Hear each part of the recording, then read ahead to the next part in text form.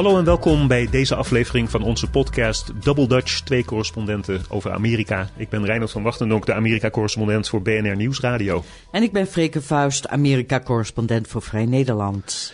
Rusland als albatros om de nek van Donald Trump. Daar hebben we het al vaker over gehad. Nu had je die hoorzitting met FBI-directeur Comey. Daar zijn dingen uitgekomen.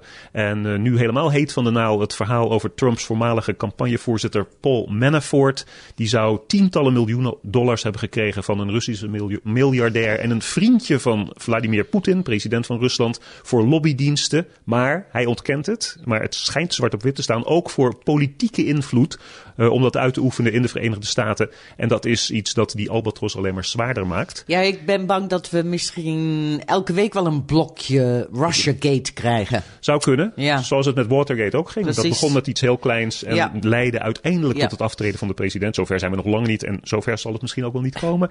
We gaan het ook hebben over verschillende immigratieaspecten, bijvoorbeeld de muur die tussen Amerika en Mexico gebouwd moet worden en allerlei mensen die daar hun land door moeten verliezen en die daar helemaal niet blij mee zijn. En dan hebben we nog een soort grabbelton van andere dingetjes.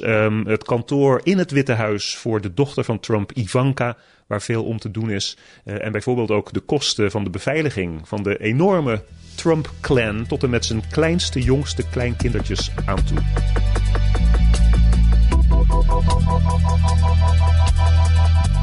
Ja, Freke, jij noemde het Russiagate. De hoorzittingen met FBI-directeur Comey en daarnaast zittende ook de NSA-directeur Mike Rogers.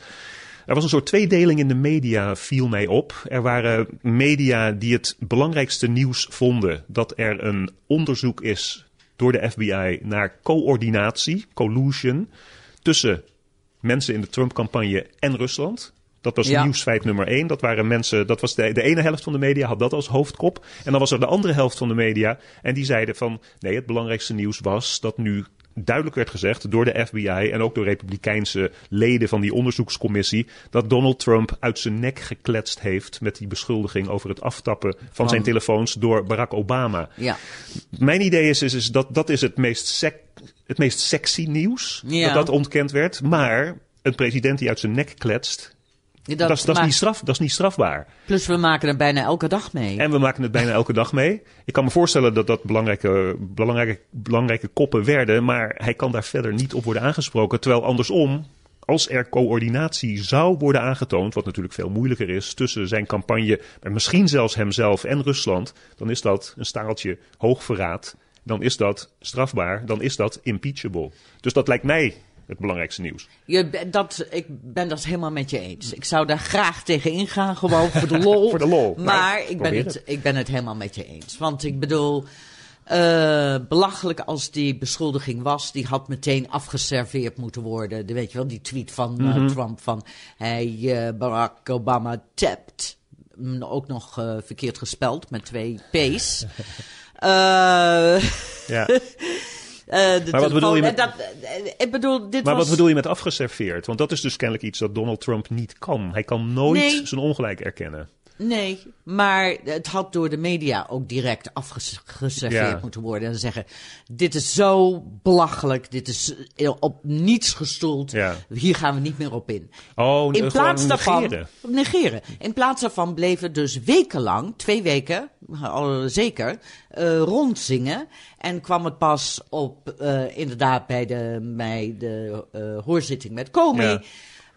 Duidelijk van, nee, er is geen enkel bewijs voor. Maar komt dat ook niet door het feit dat wij als media graag Donald Trump als een rare uit zijn nek kletsende schetsfiguur proberen neer te zetten? Dus iedere dag dat Trump dat vuurtje bleef voeden, wij doen eraan mee, want hij zet zichzelf verschut.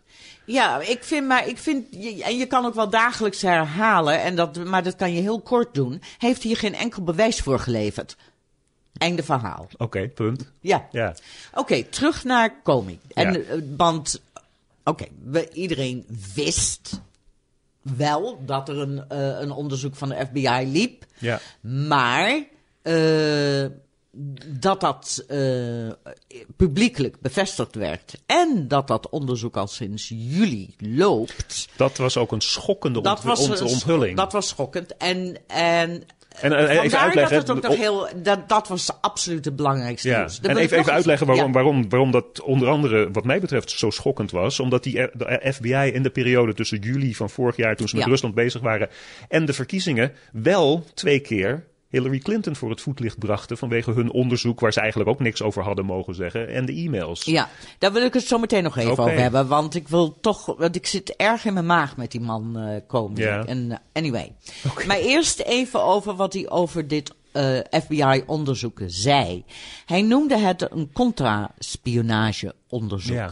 Dat is opmerkelijk, want bij dergelijke onderzoeken is het zeker niet gegarandeerd dat er ook een criminele aanklacht uit zal volgen.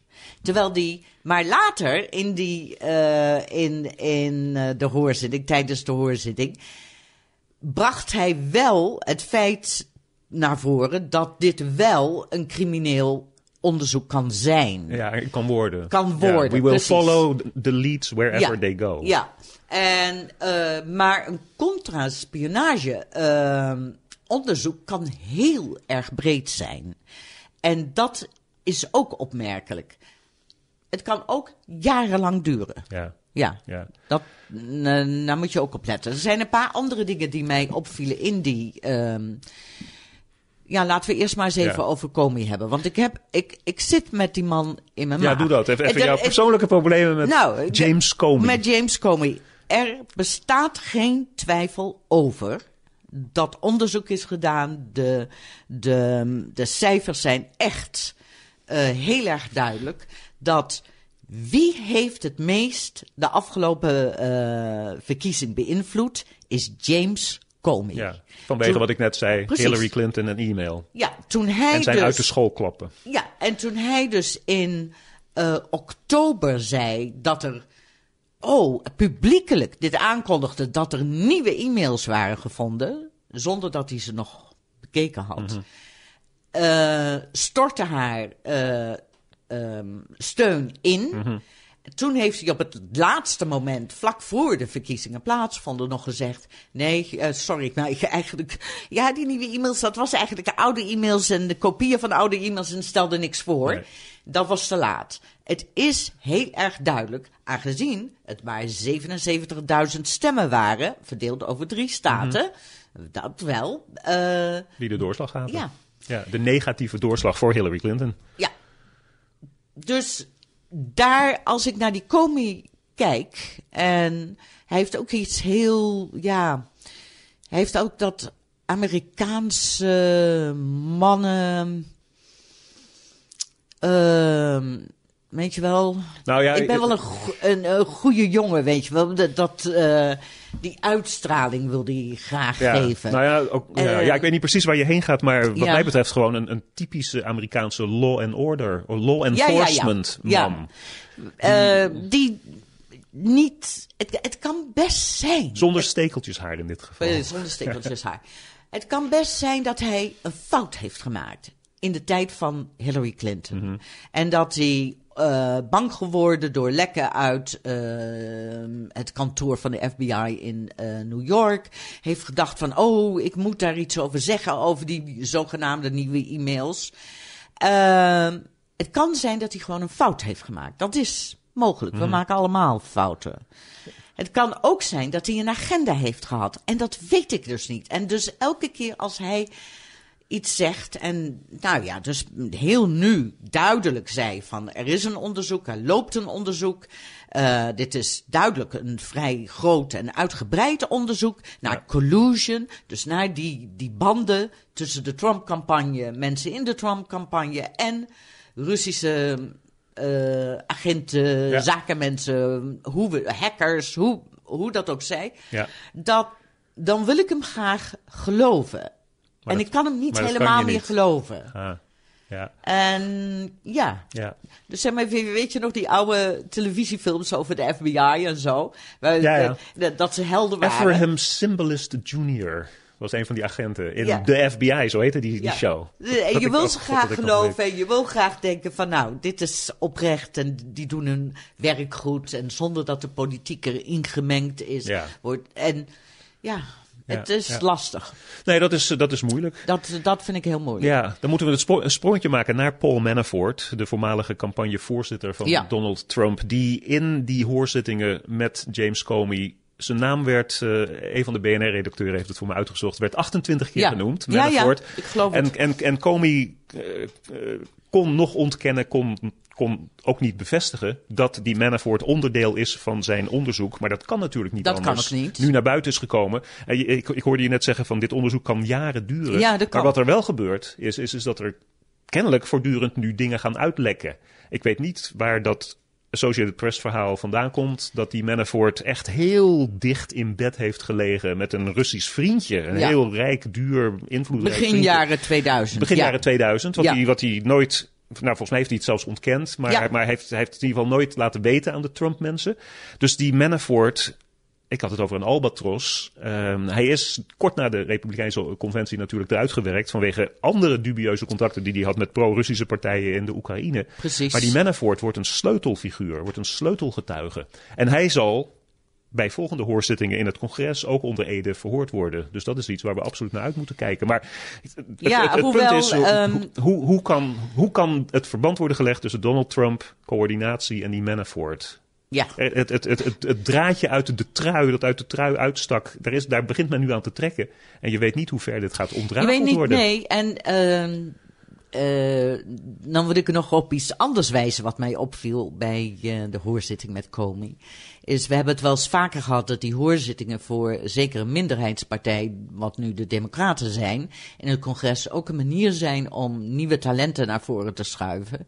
Nou, de leidinggevende democraat in die intelligence, in de commissie stiekem van het Huis van Afgevaardigden, die Adam Schiff. Ja. Had ik er nog nooit van gehoord. Hij komt uit Los Angeles. Maar hij heeft ik heb wat meer over hem gelezen. Hij heeft een verleden als aanklager. En ik vond hem buitengewoon goed op die hoorzitting. Want hij kon heel goed, zeg maar, de patronen schetsen, waar we dus nu allemaal naar kijken en waar we nog geen antwoord op hebben. Hij zei ook heel eerlijk, kan het allemaal toeval zijn? Weet je, Manafort, Page en al die andere Flynn, al die andere mensen in de Trump-campagne die nauwe contacten hebben gehad met Rusland. Kan dat allemaal toeval zijn? Kan het allemaal niets betekenen? Hij zei, dat kan. Maar gezien de opstapeling ervan. Ja. En hij deed dat. En ook dus zijn vraagstellingen aan Comey en zo vond ik buitengewoon goed. Dus ik was erg onder het indruk. Ik dacht, holy. Ja. Dus dat vond ik heel leuk. Wat ik ook heel bijzonder vond is, bijzonder. De reactie van het Witte Huis is, en dat zie je natuurlijk bij met de woordvoerder, met name met Spicer, dat dit begint steeds meer een soort van lachfilm te worden. Ja. In die zin dat ze dus alsmaar proberen de mensen als Manafort en Flynn ver van zich af te houden. Terwijl Manafort was 4 maanden lang de campagnemanager. Ja, wat Spicer zei, hij was voor een heel beperkte tijd speelde die een heel gelimiteerde rol in de campagne. Dat is een goeie. Ja, dat is een hele goeie. Hij was campagnevoorzitter. En Flynn was nog mooier, die dus ook verdacht wordt van allerlei contacten met Rusland. Flynn was een campagnevrijwilliger. Ja. Die dus kennelijk wel zo zijn best deed dat hij even nationale veiligheidsadviseur werd. Maar hij was slechts een campagnevrijwilliger. Terwijl ongelooflijk. Dus ze zien de bui hangen. Ze moeten echt heel erg hun best doen om te proberen de wolf die voor de deur staat, de Russische beer die voor de deur staat, buiten te houden. Waarmee, nog even terugkomend op wat jij eerder zei, en dat is bij een politieonderzoek, want dat is in feite wat de FBI is. Dus de federale politie, die zijn aan het onderzoeken. Heel erg belangrijk is dat je dus in het Amerikaanse recht sowieso, in de justitiële praktijken in Amerika, is dat je iemand krijgt die van binnenuit gaat verklappen. Ja. Ja. En zowel Flynn als Manafort, die kunnen mogelijk strafrechtelijk vervolgd worden voor het feit dat zij zich dus niet als lobbyist hebben aangemeld. Ja. En dat hebben we proberen te verdoezelen zelfs. Ja, en dus als je wilt dat ze gaan meewerken aan dit onderzoek, dan kan je daar dus enorm op gaan leunen.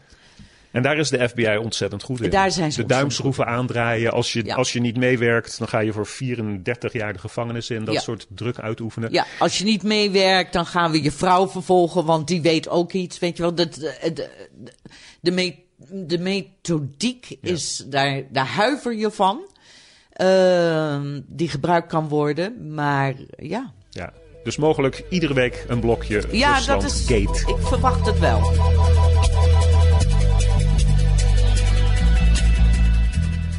Waar we ook in principe iedere week op terug zouden komen, dat is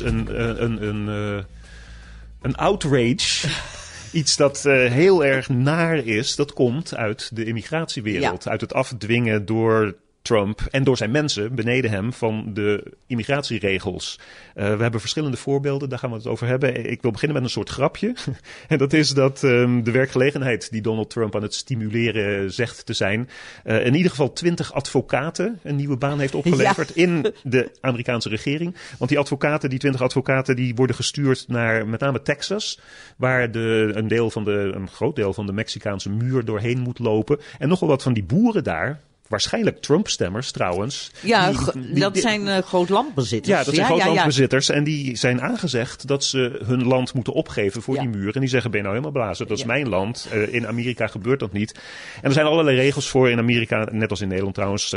Onteigening voor het publieke belang, voor het algemeen belang is mogelijk. Maar daar zijn dus die 20 advocaten nu voor aangenomen om die boeren, met zwaar bewapende boeren vaak, om die te gaan overtuigen of dwingen om van hun land afstand te doen. Dus dat is een van de berichten in het immigratienieuws deze week. Jij bent ongetwijfeld in de jaren dat jij in Texas woonde ook wel eens gewoon de grens overgegaan naar Mexico. Hè? Ja. En ja, dat is heel uitgestrekt gebied.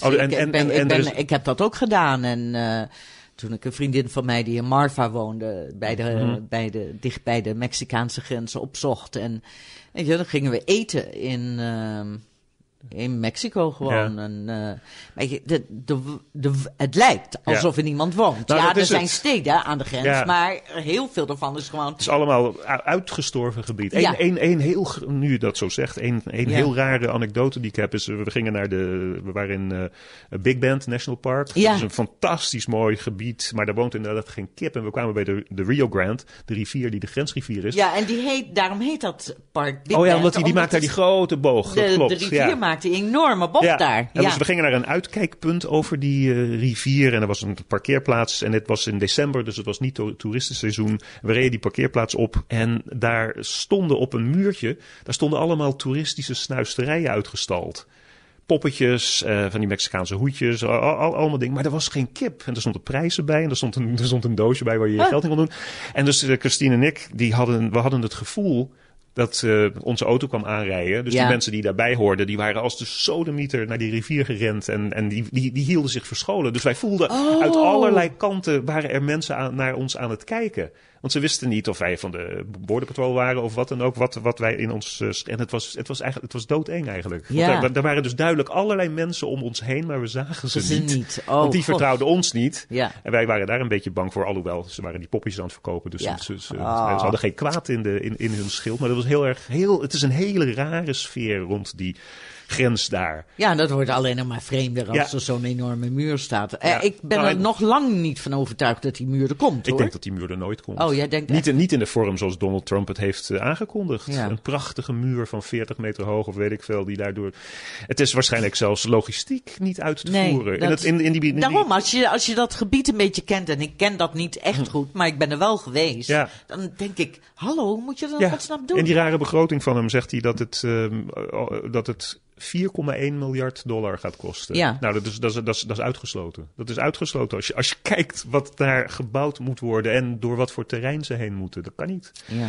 Dus dat is één ding. Nou, en die rare sfeer waar ik het over heb, die speelt zich ook steeds meer af op de Amerikaanse vliegvelden. Ja, voortdurend. Ja. Dat houdt me niet op. Nee. We hebben, dat kunnen we ook gewoon elke week herhalen. Ja. Nou, één voorbeeld gaan we geven, of minstens één voorbeeld gaan we geven. Dat is een man die politiecommissaris is in de Verenigde Staten. Een zwarte man. Geweest. Ja. Nou, hij was... Ik dacht dat hij nog steeds een politiecommissaris Nee. Hij is een oud politiecommissaris. Hij heeft een job als een consultant. Oké, maar tot voor kort was hij commissaris van politie in North Carolina. Absoluut. Zwarte man met een mogelijk Arabisch klinkende voornaam was het zelfs, geloof ik. Hassan Adan. Ja, oké, goed. Ja. Oké, dat klinkt redelijk Arabisch en moslim. Maakt niet uit, hij is Amerikaans. Hij was een politieman. Hij hoorde bij die club van law enforcement. En dat was er weer eentje van velen die op het vliegveld werd aangehouden en 1,5 uur werd ondervraagd vanwege zijn naam. Ja. En ik ben blij dat soort mensen daar... Nou, hij had er dan direct een Facebook-post over geschreven, die ik ook direct heb gelezen. En dan begon hij te zeggen, elke keer als ik het land binnenkom, dan is het welcome home, sir. Ja. En nu niet. En dat is het hele verschil. Dat is het hele verhaal misschien wel. Dat is het hele verhaal, ja. Maar we gaan er nog één vertellen. Ja, en deze is wel heel erg vreemd, waarbij dus of eigenlijk niet zo vreemd, want je schept dus het klimaat waarbij zomaar mensen zonder enige bevoegdheid anderen gaan vragen om hun papieren. Die kelner, zeker eigen rechtertje gaan spelen. Ja, die kelner in Californië. De kelner in Californië. Die 4 vrouwen gingen lunchen, zaten buiten, upscale, een chic restaurant. Kelner vraagt... Maar bruine vrouwen. Ja. Dus met een uiterlijk dat niet bij de blanken hoort. Ja, van Mexicaanse afkomst. Can I see your proof of residency? Ja. Zei die kelner. En die vrouw hadden what? What do you say? Ja, I need to make sure you're from here before I serve you. Ik moet zeker weten dat je hier woont voordat ik je ga bedienen. Nou ja. Nou, die man is natuurlijk ontslagen direct, et cetera. Het restaurant, excuses. Maar dat is zelfs in een land dat ook voor een goed deel toeristendollars zoekt. Het is op zichzelf al krankzinnig om te vragen waar iemand vandaan komt en om papieren te laten zien. Ja, misschien dat die verhalen over de toeristenindustrie in Amerika die bang is dat ze echt miljoenen, zo niet meer gaan verliezen door deze rare verhalen wel degelijk grond heeft. Ja, dat zal nog wel eens kunnen. En dan hebben we verder de schandpaal. Dit was een van de dingen waar jij met name over viel. Het Voice Bureau. Victims of Immigrant Crime. Nou, dat hebben we toch niet zo gehad. Maar we hebben wel een soort van openbare lijst. Die wekelijks moet worden openbaar gemaakt. Ja, het ministerie van Homeland Security afgeeft van alle gemeentes die lokaliteiten, lokale politie, die niet meewerkt met de immigratiedienst. En het is een soort van publieke schandpaal. Wat vind je ervan? Ik heb eigenlijk weinig over gezien. Iedereen heeft zoiets van, je doet maar. Ja, wat het is een ondermijning van en het proberen kwijt te raken van die hele sanctuary status situatie. Ja. We hebben het al eerder gezegd, het werkt in sommige gevallen, want Miami is door de knieën gegaan en Miami heeft die status van sanctuary ingetrokken. Dus als je een kleiner stadje bent, je weet dat bij ons in de buurt, jij weet dat, de luisteraars weten dat misschien ook inmiddels, maar er zijn allerlei kleine dorpjes en stadjes waarvan de bevolking zegt tegen de politie en tegen het stadsbestuur, of het dorpsbestuur in de meeste gevallen, wij willen ook een veilige haven zijn voor immigranten. Op 1 mei, op de town meeting, zeg maar, echt een voorbeeld van democratie aan de basis, waarop dan de kiezers gewoon bij elkaar komen en stemmen over de begroting van de gemeente Great Barrington, waar ik woon. Daar wordt over een sanctuary een stemming gehouden. Ja, maar Los Angeles en Boston, dat zijn 2 dingen. Dat zijn gigantische steden die een hele hoop financiële pijn kunnen absorberen. Great Barrington met 7000 mensen, mijn stadje Lee met 7000 mensen, die kunnen dat niet. Dus het is de druk die wordt uitgeoefend onder andere door die schandpaal, door die lijst die telkens naar voren wordt gebracht van besturen die niet meedoen, kan uiteindelijk absoluut gaan Misschien wel, maar ik zie meewerken. toch ook wel een soort van een verharding van de standpunten van mensen die en gemeentes en stadsbesturen die hebben besloten dat wel te doen. Zo van, ja, ons ga je niet intimideren. Dat zie ik ook.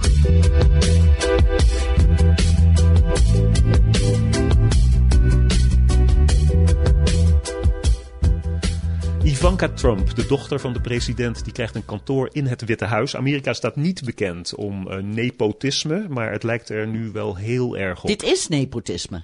Oké, het lijkt dus het niet. lijkt... Nee, Het is nepotisme. dit is helemaal in strijd met de Amerikaanse traditie van niet-nepotisme. Ja. Mag ik het zo zeggen? Ja. Oké.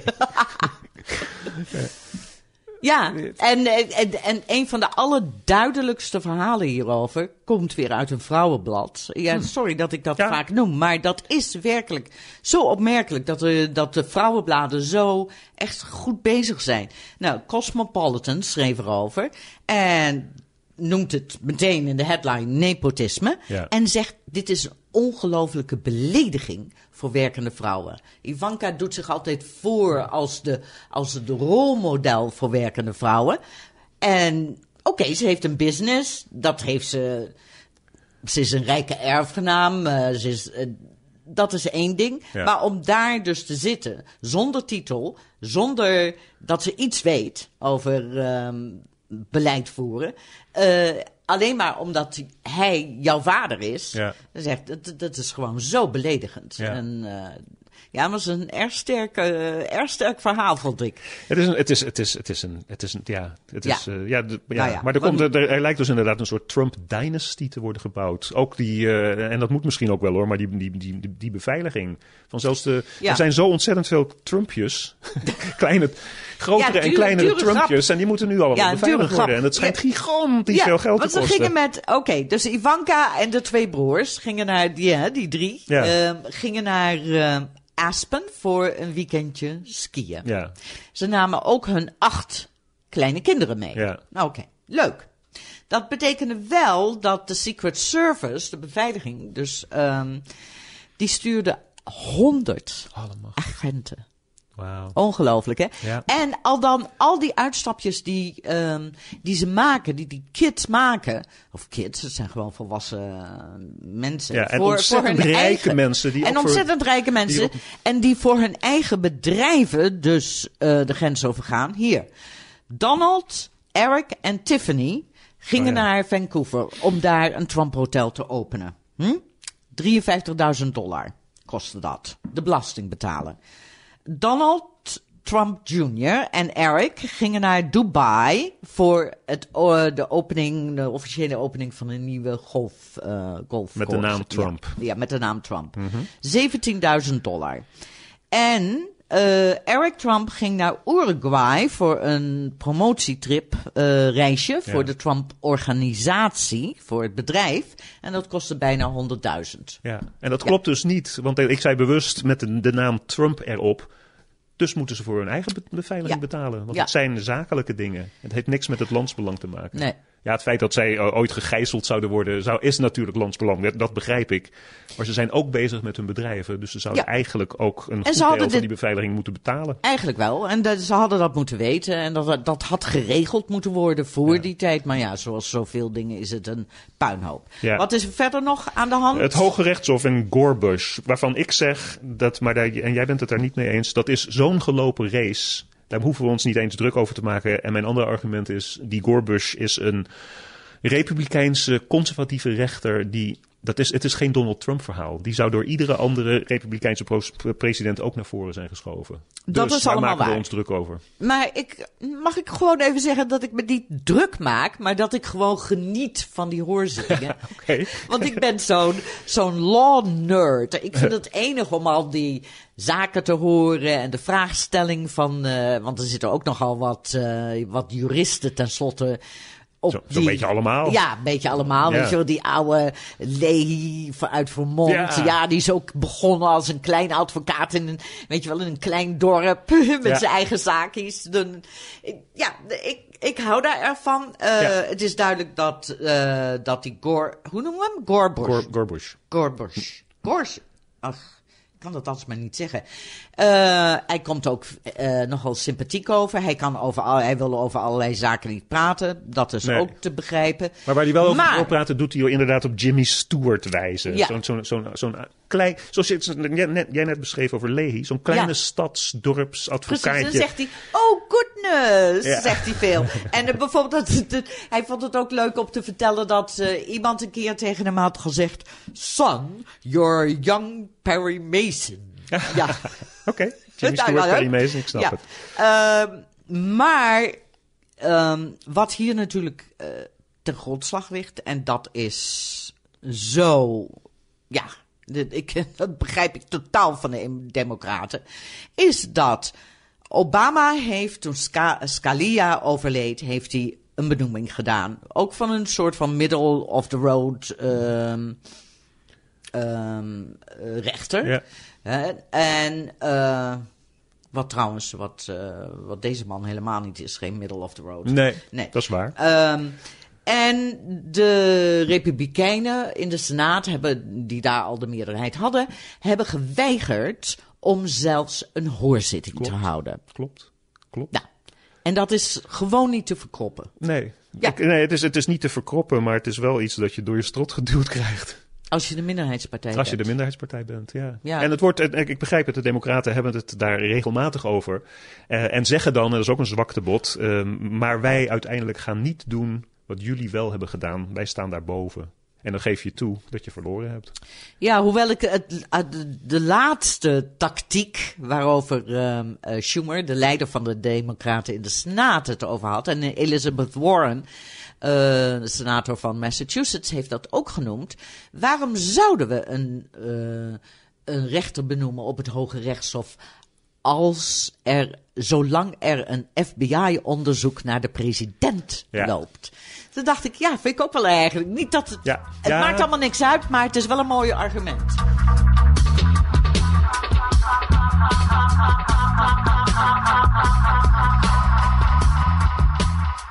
En dan de tips van de week, Freke, wat heb je? Oh, ik heb weer zoiets serieus. Ja, sorry. Maar het heet Trump's Money Man, of zo heet het in het blad, de New Yorker. En online heet het The Reclusive Hedge Fund Tycoon Behind the Trump Presidency.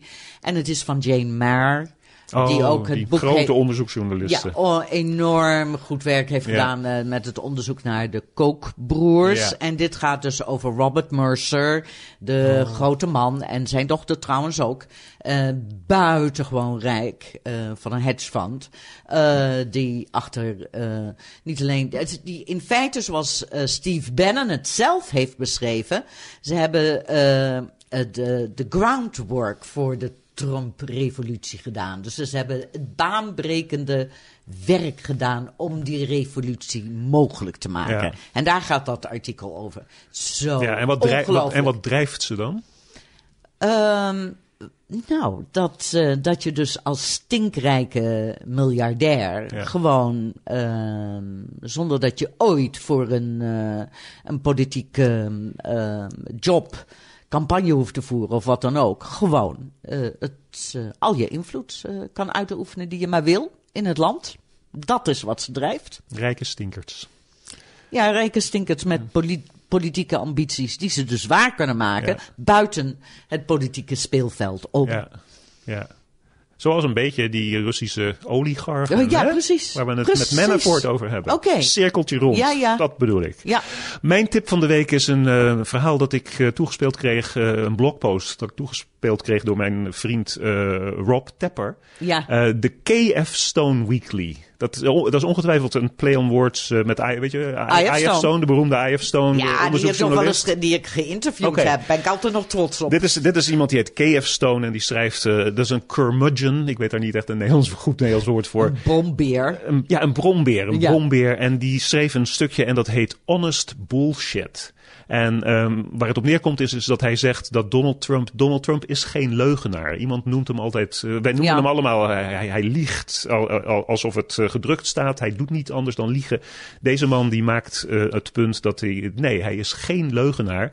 Hij is, dat is iets heel erg Amerikaans, hij is een bullshit artist. Ja. En ik kan me herinneren van vorig jaar onze podcast, jij had het een keertje over de snake oil salesman. Ja, daar hebben we uitgebreid over gehad. Ja. Dit artikeltje verklaart het verschil tussen een leugenaar en een bullshit artist. En ik ga het in het Engels doen, want in het Nederlands is het heel moeilijk te vertalen. Jij wil nog iets zeggen? Nou, ik wil alleen maar zeggen dat er een vrij beroemd boekje uit is van een Noorse filosoof. Mm-hmm. En dat heet Beyond Bullshit, geloof ik. Of Bullshit, of The Art of Bullshit, of zoiets. En dat is een paar jaar geleden verschenen. En dat verklaart dit. Dat zou deze man kunnen zijn. Ja. Want deze blogpostschrijver die komt daarop vanwege een boekje en dat heet On Bullshit. Dat is het. Okay, dat goed. is het boek. Ja. Goed. En dus hij zegt, dat boek quickly became a New York Times bestseller. Ja. Due mainly, zegt hij nu, I would imagine to its most unique title. En dan schrijft deze man dus dat het verschil tussen leugens en bullshit, between lies and bullshit, is both are about deception, het om de tuin leiden, maar but while lying is a conscious act of obscuring the truth, en je realiseert je nog steeds wel degelijk wat de waarheid is, bullshitting has no interest at all in the truth. An indifference to how things really are. En dat somt mogelijk op waar Donald Trump mee bezig is. Een leugenaar weet nog steeds dat er waarheid is. Donald Trump kan het geen zak schelen. Die heeft zijn eigen realiteit, zijn eigen wereld. Dat is zijn eigen bullshit realiteit, precies. Dat is mijn tip van de week. Lees dat na. Het is een leuk stukje. En trouwens, ik heb wel in de tijd dat boekje gelezen en dat is best de moeite waard, hoor. On Bullshit heet dat dan. Geschreven door Henry G. Frankfurt. Ja. Op zijn Duits.